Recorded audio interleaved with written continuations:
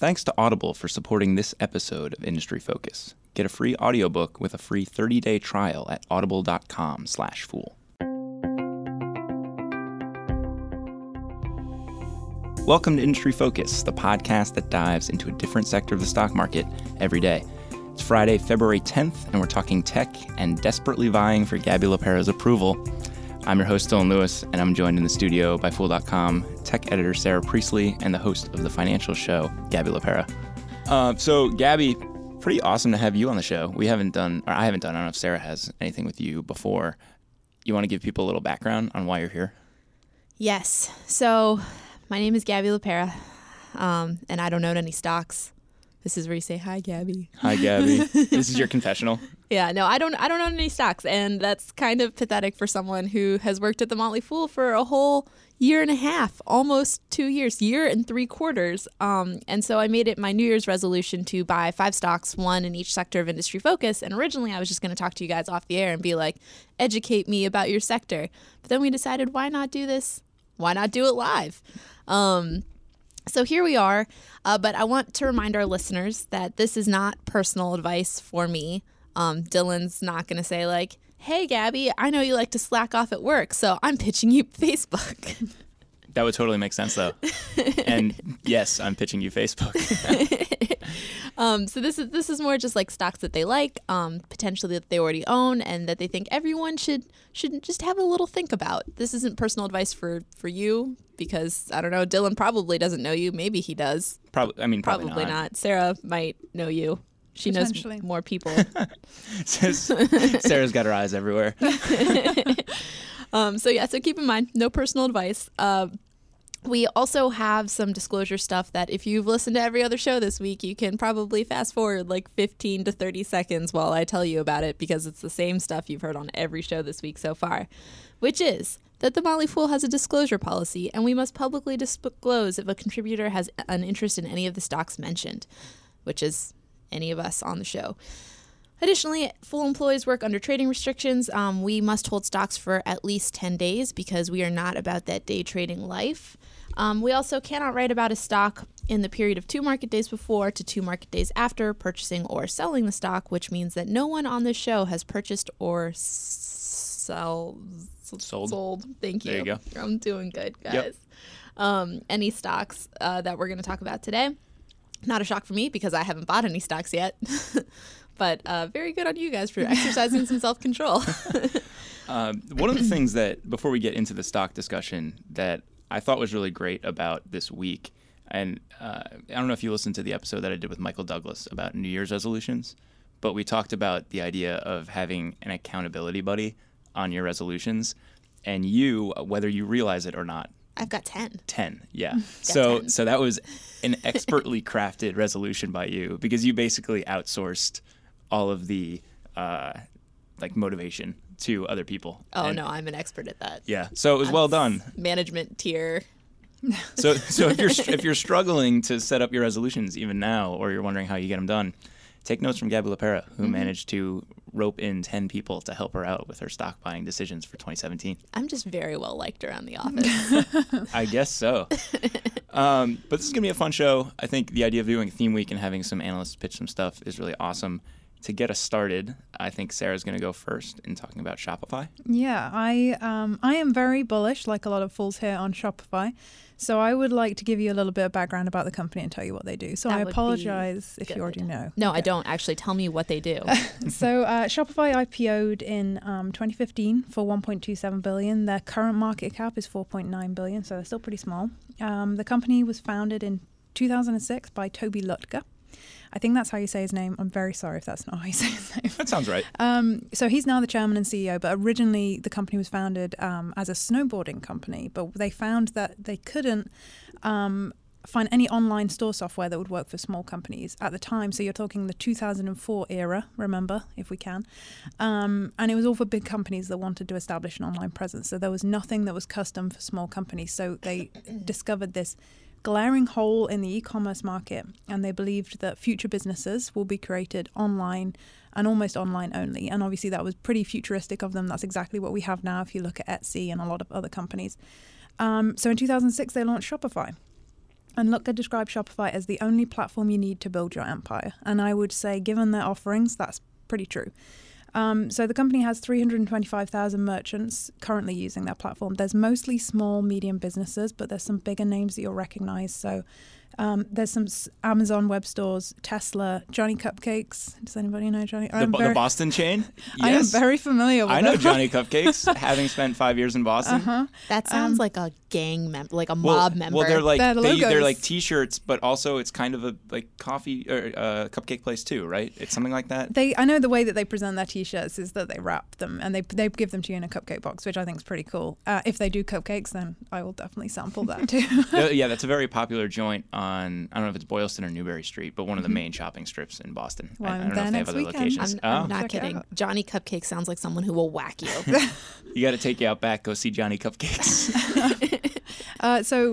Wikipedia Shop also uses them, and Los Angeles Lakers. But the important thing with this is that when you go onto these sites, you would not know that you're using a Shopify platform, and that's completely deliberate. So Shopify says our job is to make our merchants look their very best in every interaction they have with their customers, and I would say that's completely true. When you go on their sites, you have no idea. It's not branded for Shopify. They're giving merchants everything that they need behind the scenes. So what do they actually do? Well, it's a cloud-based platform, and it allows customers to add the functionality that they need to sell on multiple platforms. So web, mobile, social media, Facebook, Twitter, Pinterest, and even physical retail locations. So they offer analytics in real time. And they really offer, a plethora of things, but I'll just touch on a few. Sales analytics by channel and customer, inventory management, discounts and gift cards, order processing, customer management. So this is really data to better understand your customer preferences and build relationships. And importantly, payment processing. So in the US, Canada, the UK, and Australia, that's fully integrated with their platform. So think PayPal, Square, those kind of companies. And where it's not available, or the company has a preferred payment processing partner like Visa, which I'm sure you're very familiar with, the platform connects with those payment gateways seamlessly. So you can do it all by yourself. If you're a merchant, you can set up online, desktop and mobile. They have 150 customizable storefront designs, and they're optimized for SEO and social media. And they also serve physical locations with point of sale. And you get all the same integration with all of the analytics that you would if it was online. They make it super easy for you to operate as a small to medium business and grow to be a huge business too. Wow, that was, I think, one of the most coherent stock pitches that I have received. I really regret letting Sarah go first. You're not being too nice. Do you want to tell me about your company? I don't know if I need to hear about it, but I think before we get into my pitch on Facebook, why don't we talk a little bit about some of the things that Sarah likes about Shopify? So the crux of my argument on Shopify is basically that it's a really comprehensive platform. So you can grow from being a tiny startup to pretty sure, maybe they do, but I'm pretty sure they don't have any billion-dollar companies on there yet. But they completely offer everything, and that cradle-to-grave functionality is incredibly rare, and I would say is their probably biggest competitive advantage. So the company is yet unprofitable, and that's something you really need to bear in mind. So if you invest in them, you're investing in their growth story. And they intend to grow in two ways. So that's to grow the number of merchants that they serve and to grow the number of the amount of revenue that those merchants transact. So the last one is the long-term instrumental to their success because it's symbiotic. If they can offer their merchants this full suite of products to make them successful, their ecosystem becomes super sticky. The customers are unlikely to leave, and as they grow, Shopify grows, which is, the perfect recipe. So Lutger is aware of this, and he frequently references investments to help merchants sell better. And you often hear this, meet merchants where they are or meet customers where they are. And this is the definition of this. He says they've launched Apple Pay, Sell on Messenger, and a brand new Shopify app that lets merchants set up and run their entire business from their mobile phone, And this is what they've done recently. So all these investments are to really kind of bolster the offering continually that they have for their customers and to stay ahead of the game. And as far as the opportunity to grow their base, their addressable market is absolutely phenomenal. So according to a 2014 survey, that sounds outdated, but it's the most comprehensive recent study. There were 47 million small to medium businesses globally, and 10 million operate in Shopify's core market. So bear in mind, they have a little over 325,000 merchants right now. That is a tiny fraction of their potential market in a really growing space. So the e-commerce space grew 11%. in the first half of 2016. Experts estimate that just the holiday season, e-commerce is going to grow by 11% to almost $100 billion. That's crazy. I saw a study the other day saying that I think like for every $4 spent in America, like $1 spent on Amazon in America. Yeah, absolutely. I mean, Amazon is the top dog in this arena, and Shopify is really, I guess, a competitor for them, even though they share some similarities. And actually, for as much as we think about e-commerce being pretty ubiquitous and something that we interact with all the time. I mean, I order stuff off Amazon all the time. Its penetration is actually fairly low, especially worldwide. I think it's somewhere in like the single digits or very low double digits. So this is still, in a lot of ways, a trend that has a huge runway. So it really does, and I feel like we're in the kind of cycle where small to medium businesses are being empowered. People are focusing on craft.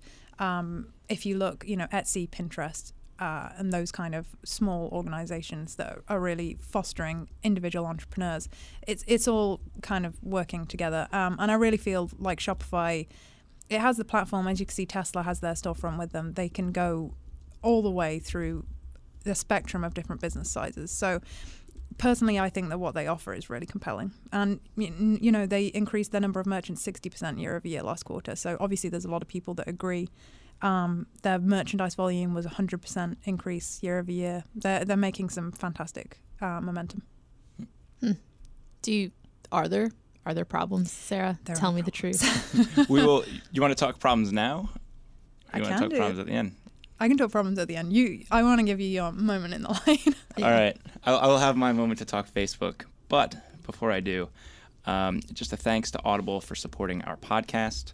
Audible has an unmatched selection of audiobooks, original shows, news, comedy, and more. Unlike a streaming or rental service, with Audible, you own your books. For our audience, Audible is offering a free audiobook with a 30-day free trial. If you want to listen to it, Audible has it. Just go to audible.com/fool and browse their unmatched selection of audio content. Download a title free and start listening. It's that easy. I've been listening to Shoe Dog, a memoir by the creator of Nike, which is by Phil Knight, which is part of our editorial book club, something that we do with our writers at Fool.com. Sarah, I know you've been reading it too. What are your thoughts on it so far? It's great. It's surprising to have such a genuine, seemingly truthful, all the bare truths, good or bad, from an entrepreneur like Phil Knight. It's not something that you're used to when you read those kind of books. Yeah, I think he's been shockingly candid in talking about his personal experience and getting the business off the ground, and even really kind of who he is as a person. Absolutely. Incredibly insightful. And honestly, I think if you're a runner, if you're interested in running, it's a good book to read too, because it's not just business. Yeah, it's a nice crossover. You have the building of a business and, going from him struggling to get financing and loans and capital to really get his business off the ground.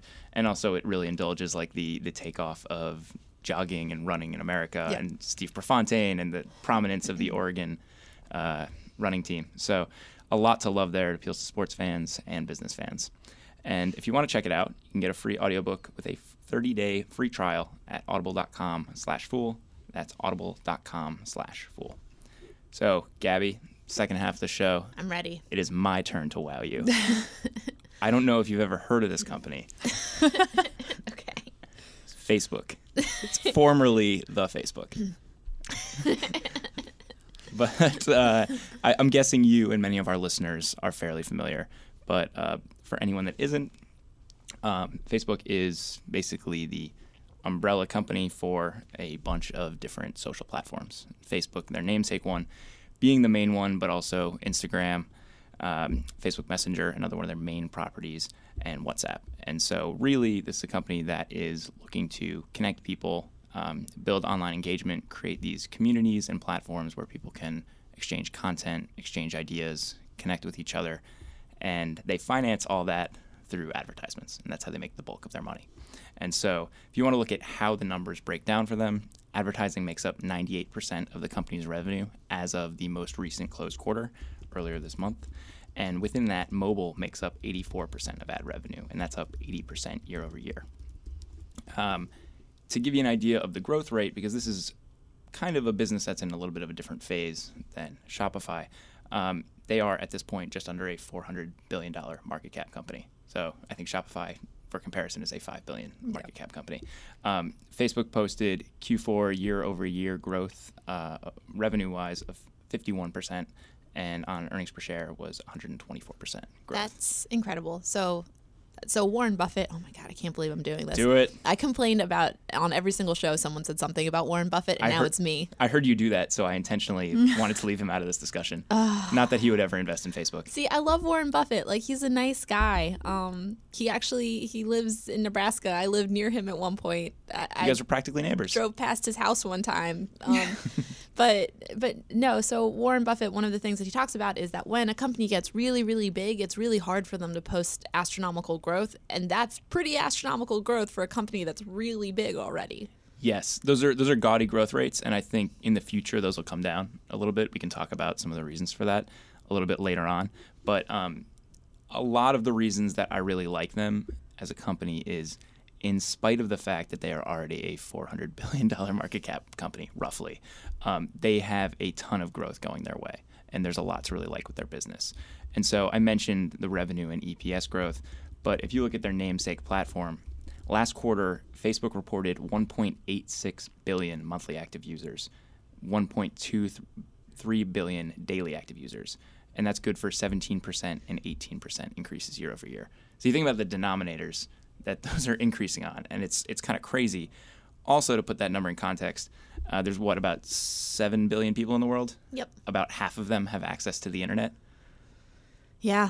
And about half of those people are on Facebook For monthly. listeners who are not, we also tape these shows video if you ever want to see what we look like. Dylan's eyes are twinkling right now. I get excited.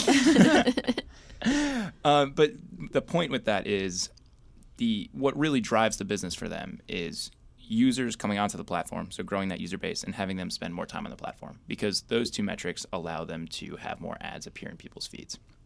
And so when you see a business that it already has a user base in the billions still adding more at a double-digit clip, I think that's pretty impressive.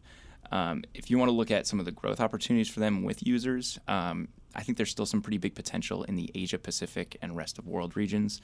There, most recently, those were up 25% and 19% year over year. So a lot to like there. I will caution that in terms of the average revenue per user for those regions, or the kind of the value of those users, the strongest markets ad-wise are U.S., Europe, Canada, just because the consumer buying power is the strongest there, and so the ad rates are kind of commensurate with that. And so those might not necessarily be the same value in average revenue per user, but there's still a very long runway in a lot of those markets. Beyond Facebook's core platform, though, one of the other reasons I really like the business is the scope of their properties and some of the opportunities that opens up for them. And so I mentioned that they have Facebook, WhatsApp, Messenger, and Instagram. Facebook, WhatsApp, and Messenger all have over 1 billion monthly active users. Instagram has over 500 million monthly active users. And a lot of those platforms benefit from what we call in tech the network effect. I don't know if this is something you're familiar with, Gabby, but the idea is as each property grows, the value proposition for that property to users is stronger, and it's more compelling to non-users, right? So if I'm on Facebook and Sarah's on Facebook and we're your two best friends, you're probably going to want to join Facebook. Sure. Right? Yeah. If that's how we're all communicating, or if that's how we're true. all posting pictures. That's how I ended up on Facebook. That's actually what happened. You just get sucked into it. And that's something that you enjoy when you have those critical masses of users like they have on all these different platforms. Something to be kind of excited about is when we look at the company's financials here, really Facebook and Instagram are the two properties that they've monetized. And so, I think we're more or less at full monetization with Facebook. There will be growth naturally with user-based growth, but in terms of ad load, we're kind of at the saturation point there. Instagram, they're still rolling stuff out. There's still some ramp there. But with WhatsApp and Messenger, we're still really in the early days. And those are properties that have combined, 1.5 billion monthly active users. So if they can kind of crack that nut and understand how to monetize those users effectively, I think that the growth runway is fairly long for those other properties. So I think that's something to like. The last thing that I really love with this business is they're managed in a very foolish way. And so Mark Zuckerberg and Facebook's management really likes to think with a 3, 5, 10-year outlook and approach. And they're very good in their quarterly calls about keeping investors in the loop about what the priorities are for that roadmap. And most recently, they've talked a little bit about 3 years looking to improve and expand the community they have, continue to grow users, and then continue to double down on pushes like live video, things that will engage people in their feeds, get people to come to the platform, interact with it more. 5 years out, the main priorities, and kind of over the next 5 years is how you can think about that. Messenger and WhatsApp monetization, doing some more work with video and search, things like that. And then more broadly, 10 years, I don't know if you've heard about internet.org, which is a nonprofit that's largely funded by Facebook, but that whole nonprofit is aimed at growing access to the internet worldwide. Like I mentioned before, there's about 3.5 billion people that have access to the internet of 7 billion in the world. Obviously, there's a lot of benevolence to wanting to make the entire world access the internet and have all the information and kind of agency that it enables. As those people come online, there's also the element of, well, they're going to be probably fairly familiar with Facebook.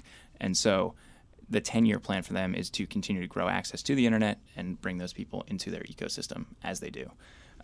Some of the other stuff that they're targeting, which is a little bit more far afield from their current businesses but could be really interesting down the road, is investments in artificial intelligence. Right now, a lot of that is being used to tailor their news feeds and really provide people with the content that's most relevant to them.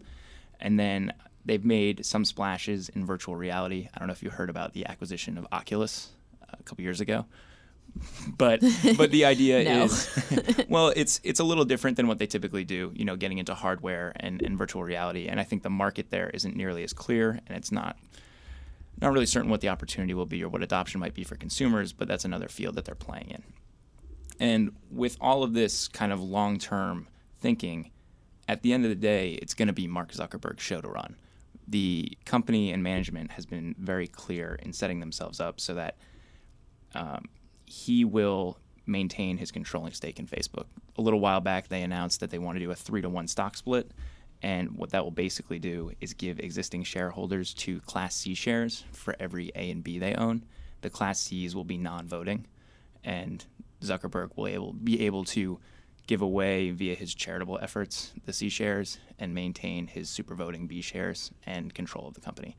And so you have a management that thinks long-term, and you have kind of the corporate setup where they are going to be able to continue to think long-term without really having to worry about any major shareholder coming in and pushing them around. And so I really like that as well.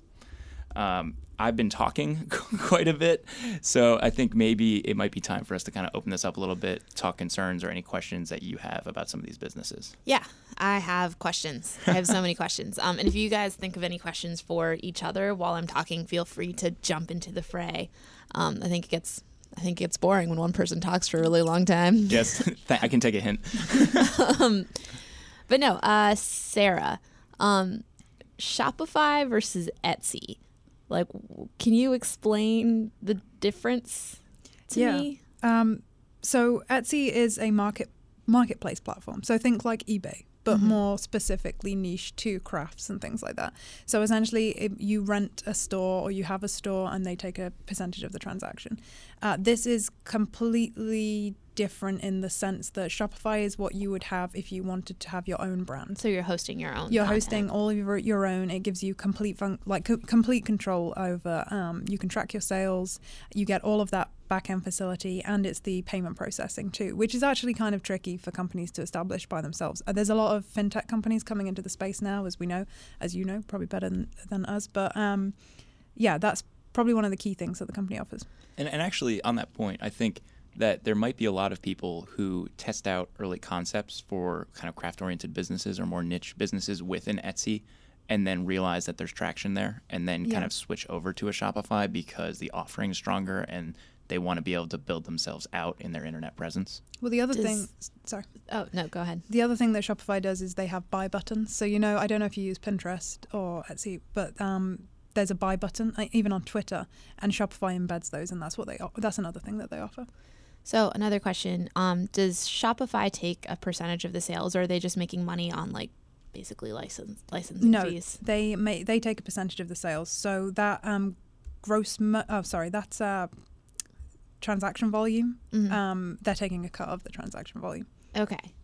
And so that's a business that scales as the customers succeed, Yes. which is nice. You know, Right. you kind of have the growth of acquiring new vendors, but you also have, as those vendors scale, become increasingly larger businesses, them enjoying the business success as well. Yeah, so that's the merchant solutions revenue. So that's fees from sales, and that was up 115% last quarter. Okay. So last question. Remind me of a customer that uses Shopify. Tesla. Tesla.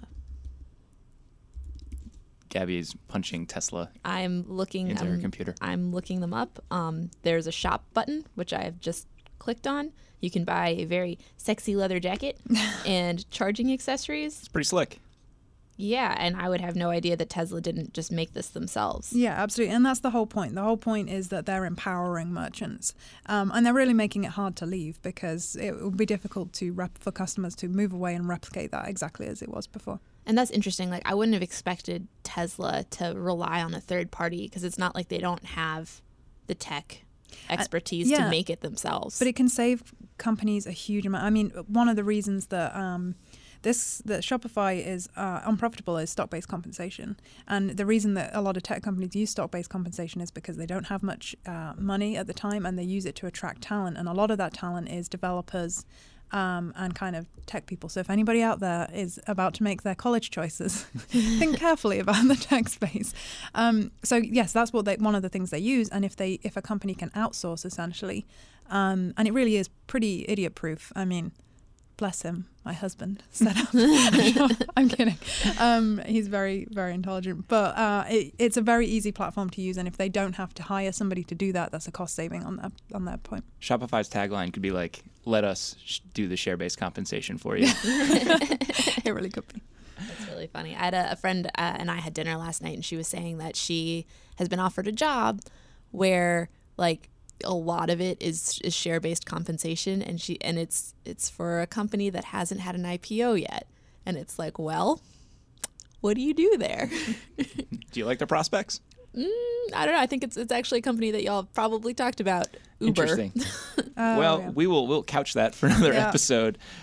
But yeah, anyway, well, we could do a personal finance crossover episode. Should you accept a job with share-based compensation? Could be something for Motley Fool Answers. That would be a great idea. Yeah. Questions for you now. Okay. Your turn, unless you have any questions for Sarah about Shopify. No, I'm not going to All cross-examine her. So you said 98% of the company's revenue comes from ads. Is that a problem with people increasingly using ad blockers? It depends. And so when you look at desktop traffic, yes. That said, a very small portion of internet browsers use ad blockers. But like, I personally use AdBlock Plus, and so a lot of ads that would be popping in, whether they be through Google or through Facebook, don't appear. But when we're talking mobile and the shift to mobile, and I talked about how I think 80% of their ad revenue is coming in via mobile at this point, because people are coming to Facebook on mobile via the Facebook app. That is a walled garden that mobile ad blockers cannot get into. And so that is not something that is impacting most of that traffic. And because general consumer trends are pushing that way, it's not something that I'm super worried about. Interesting. I hadn't thought about mobile ad blocking at all, and like how that would work in like the ecosystem of your phone.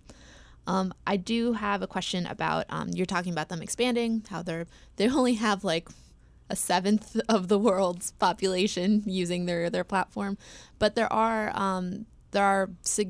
countries where there is no Facebook. So like China, for example, they have their own social media platforms. Do you think that would be a problem in any other like kind of setting for their expansion, or do you think they would just buy those companies?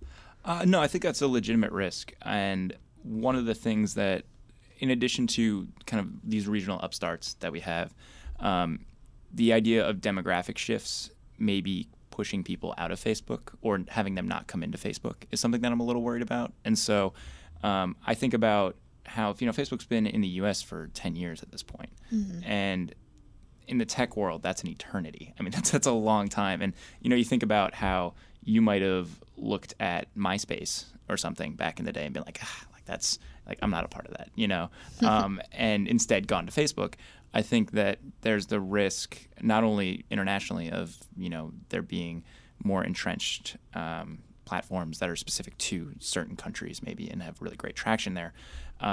But I'm a little bit more worried about people that are coming onto the internet now, younger folks, maybe early teens, looking at the offerings that are out there in the social networking world and instead deciding to go maybe with like Snap. They're offering Snapchat rather than going to Facebook because they see Facebook as kind of this old, dowdy, it's an old person thing, internet relic, because they're like, oh, my parents are on Facebook. I don't want to be on Facebook. My grandma's on Facebook. Yeah. Both my parents are on Facebook. I'm not friends with my dad. Interesting. But one of the things I'm really excited about with that is Snap will be going public. And so we will be getting some color on their business and customer acquisitions, hopefully, and can kind of watch those two track each other. To mitigate some of that, Facebook has been pretty good recently about bringing in Snapchat-style functionality. Oh, yeah, like Facebook Live. Yes. Right? Well, kind of. Is that a thing? Facebook Live is a thing. I've seen that advertised on bus shelters. Yes, they're pushing that like crazy. But the Snapchat style functionality of like stories and like little posts and things like that are disappearing. That is... Who does that remind us of? I don't know. Yeah, all right. That is being brought to the Instagram and Facebook Messenger platforms. And so I think they're seeing what resonates with people and bringing it there as a point to attract them to these platforms.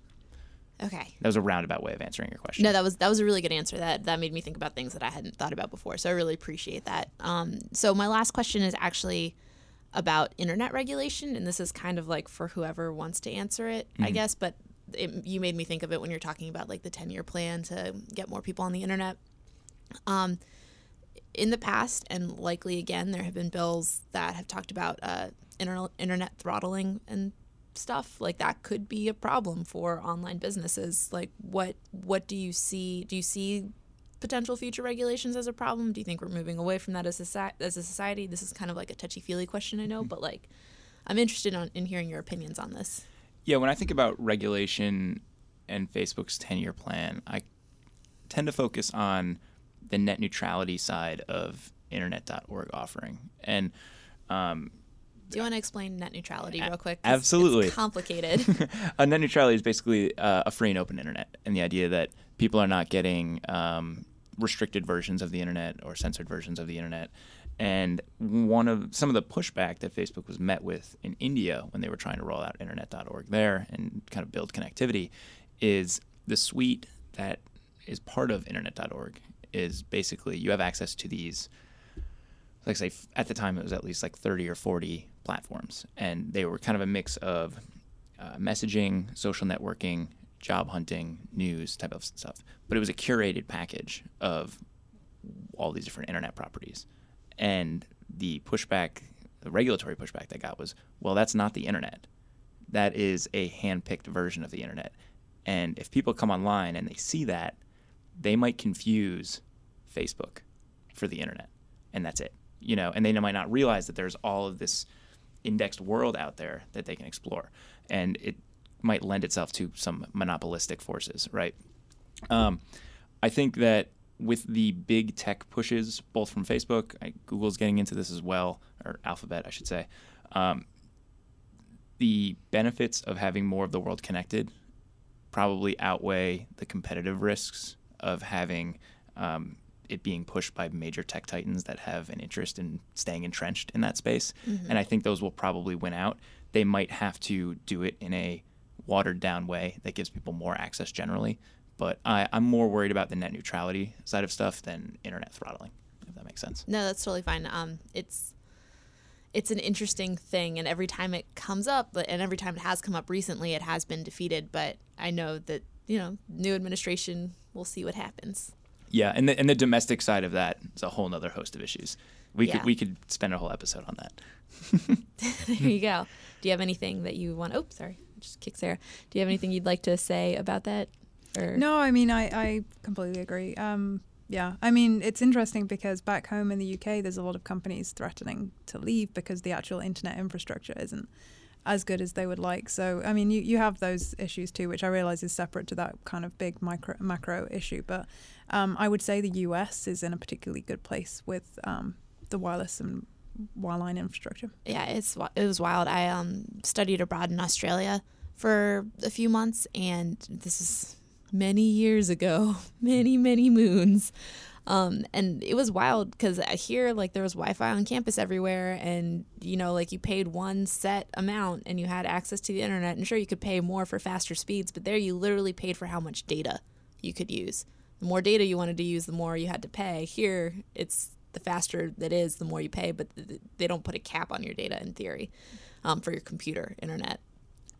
And it's interesting. And not to plug Facebook again in this conversation, but I will. I feel like you're getting a lot more airtime. So speak up then. But with the focus on mobile and that being where a lot of their revenue is coming from, most people first come online in a lot of developing areas via mobile devices and not desktop. Which do have data caps. But there's also data caps and very often Wi-Fi connectivity. So you have kind of two ways to approach. Yeah. So that's another thing to think about.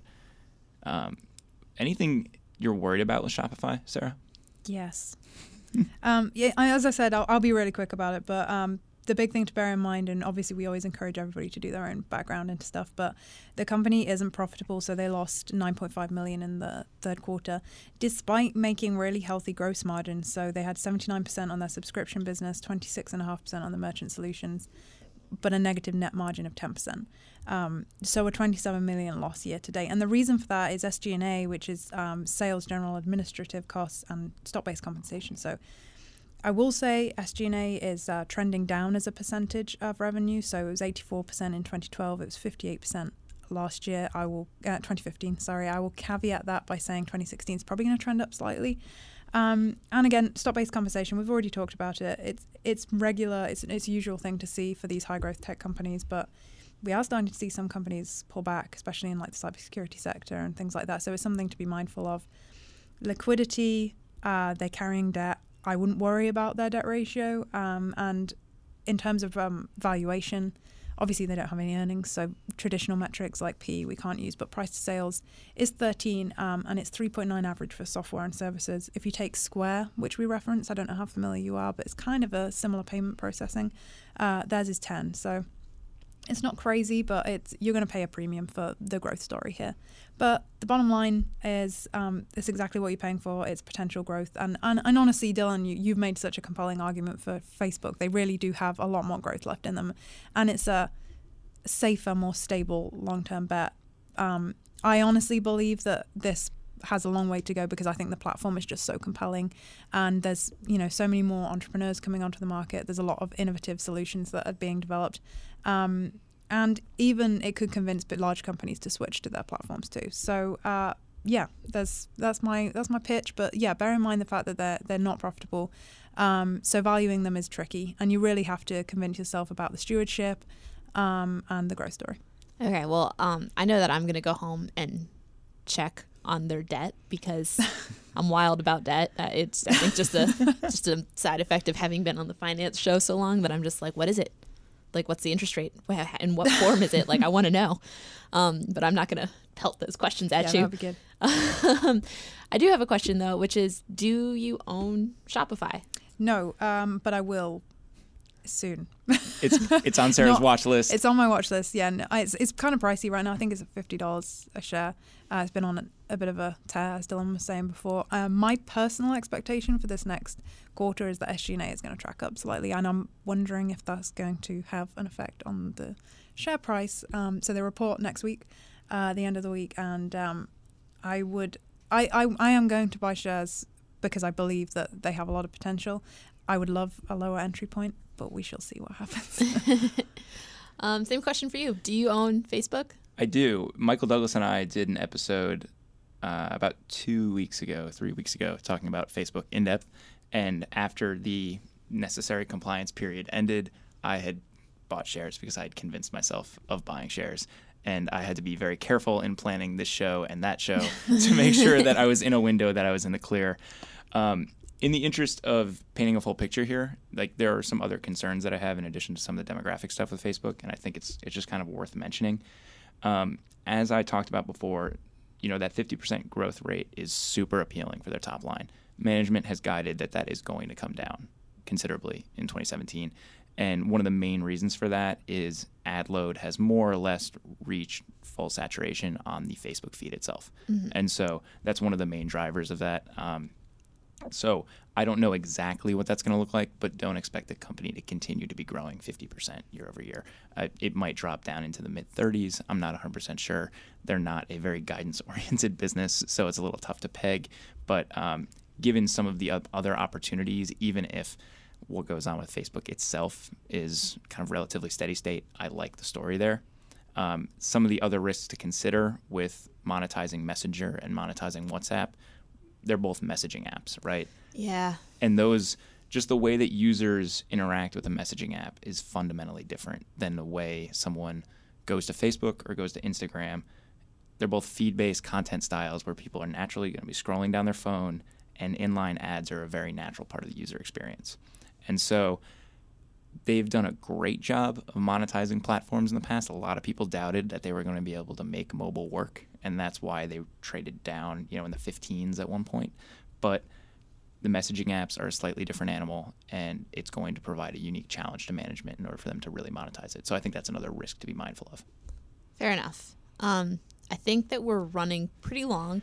Long episode, so I think it's time to wrap up. As I said, listeners, I'm going to go home and do some research on all the companies I've heard about this week, and I'll talk about what I've decided to buy eventually once I can buy it. No rush. Do your research. No rush. Exactly. It takes me a year to find the perfect pocket knife.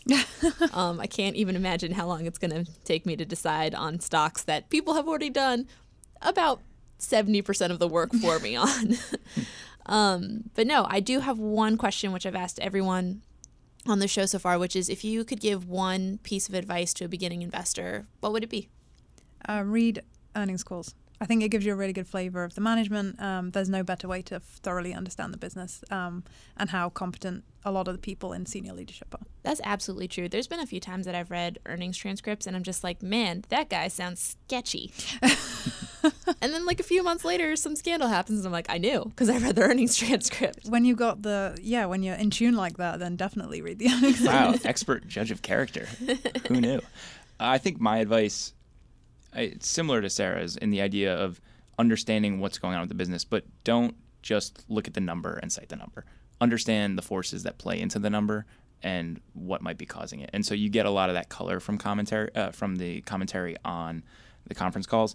But early on, when people are learning to invest, you'll see them be like, "Oh, this is the PE, so it's undervalued." And I think that really you want to understand all the mechanics at play and what's driving the business, because you get a much better sense of what's going on that way. Got it. So it's not just understanding what the ratio means, although that's very important. It's understanding what's driving the ratio and understanding the ratio in context. Mm-hmm. Yeah, the context of the industry is probably the biggest thing I learned when I started. Yeah. Well, thank you guys so much. This has been a very, very substantial conversation. Are you wiped after doing 5 episodes this week? Super wiped, but I was really pumped when I came into the studio today and discovered Munchkins, little donuts. Gotta love Chris Hill. Oh my God. Hate him. The blueberry ones are the best. I know it's like the super fake blueberry taste, and I'm really into that. Are there any left in the box? Oh my God, yeah. Gabby shakes the box. I think at this point we can wrap the show. Probably. Do you want to do it, or should I? I'll take us home. Well, listeners, that does it for this episode of Industry Focus. If you have any questions, or if you just want to reach out and say hey, you can shoot us an email at industryfocus@fool.com. You can always tweet us at MFIndustryFocus. If you're looking for more of our stuff, you can subscribe on iTunes or check out the Fool's family of shows at fool.com/podcasts. As always, people on the program may own companies discussed on the show, and the Motley Fool may have formal recommendations for or against stocks mentioned. So don't buy or sell anything based solely on what you hear. For Gabby LaPera and Sarah Priestley, I'm Dylan Lewis. Thanks for listening, and Fool on.